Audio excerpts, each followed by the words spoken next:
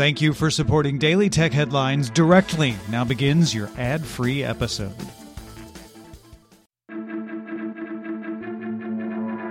These are the Daily Tech Headlines for February 11th, 2019.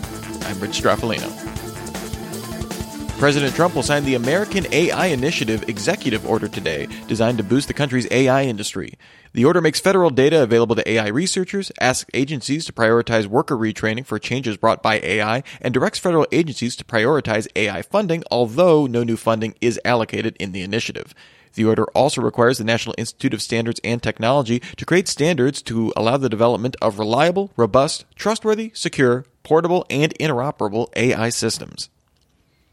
India's Parliamentary Committee on Information Technology issued a summons to Twitter CEO Jack Dorsey for February 25th after the CEO did not appear for a meeting with the committee on February 11th.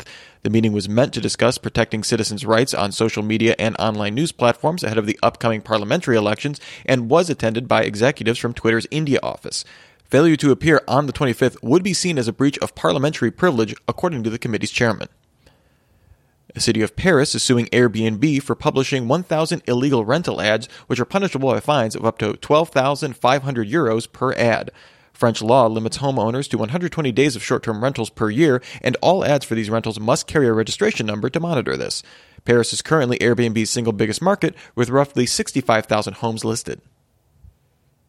Uber released an open-source AI toolbox named Ludwig, which would allow users to train and test AI models without writing code. Ludwig is built on top of Google's TensorFlow and allows for models to be trained with a tabular dataset, like a CSV file, and a YAML config file, which specifies input and output columns. Ludwig includes a flexible encoder-decoder architecture that can be used for text classification, object classification, image captioning, sequence tagging, regression, language modeling, machine learning, time series forecasting, and question answering.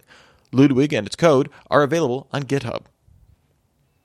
Fitbit added 2 new fitness trackers to its website, the Fitbit Inspire and Inspire HR. These are described as devices for corporate, wellness, health plan, and health systems partners rather than being consumer-focused. Pricing will vary from employer and provider.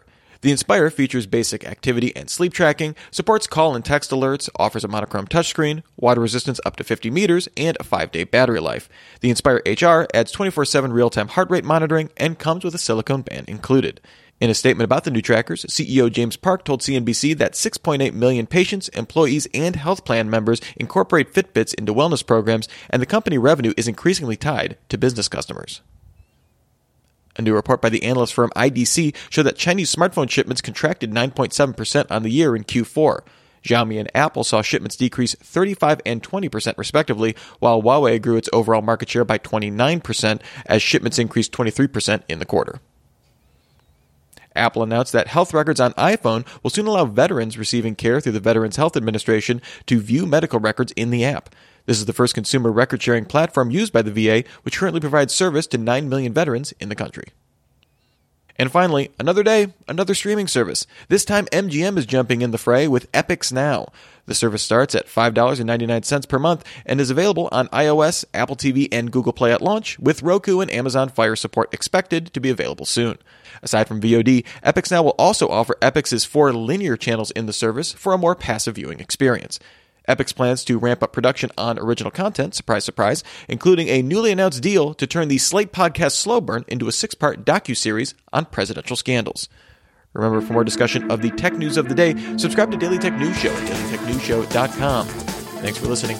We'll talk to you next time. And from all of us here at Daily Tech Headlines, remember, have a super sparkly day.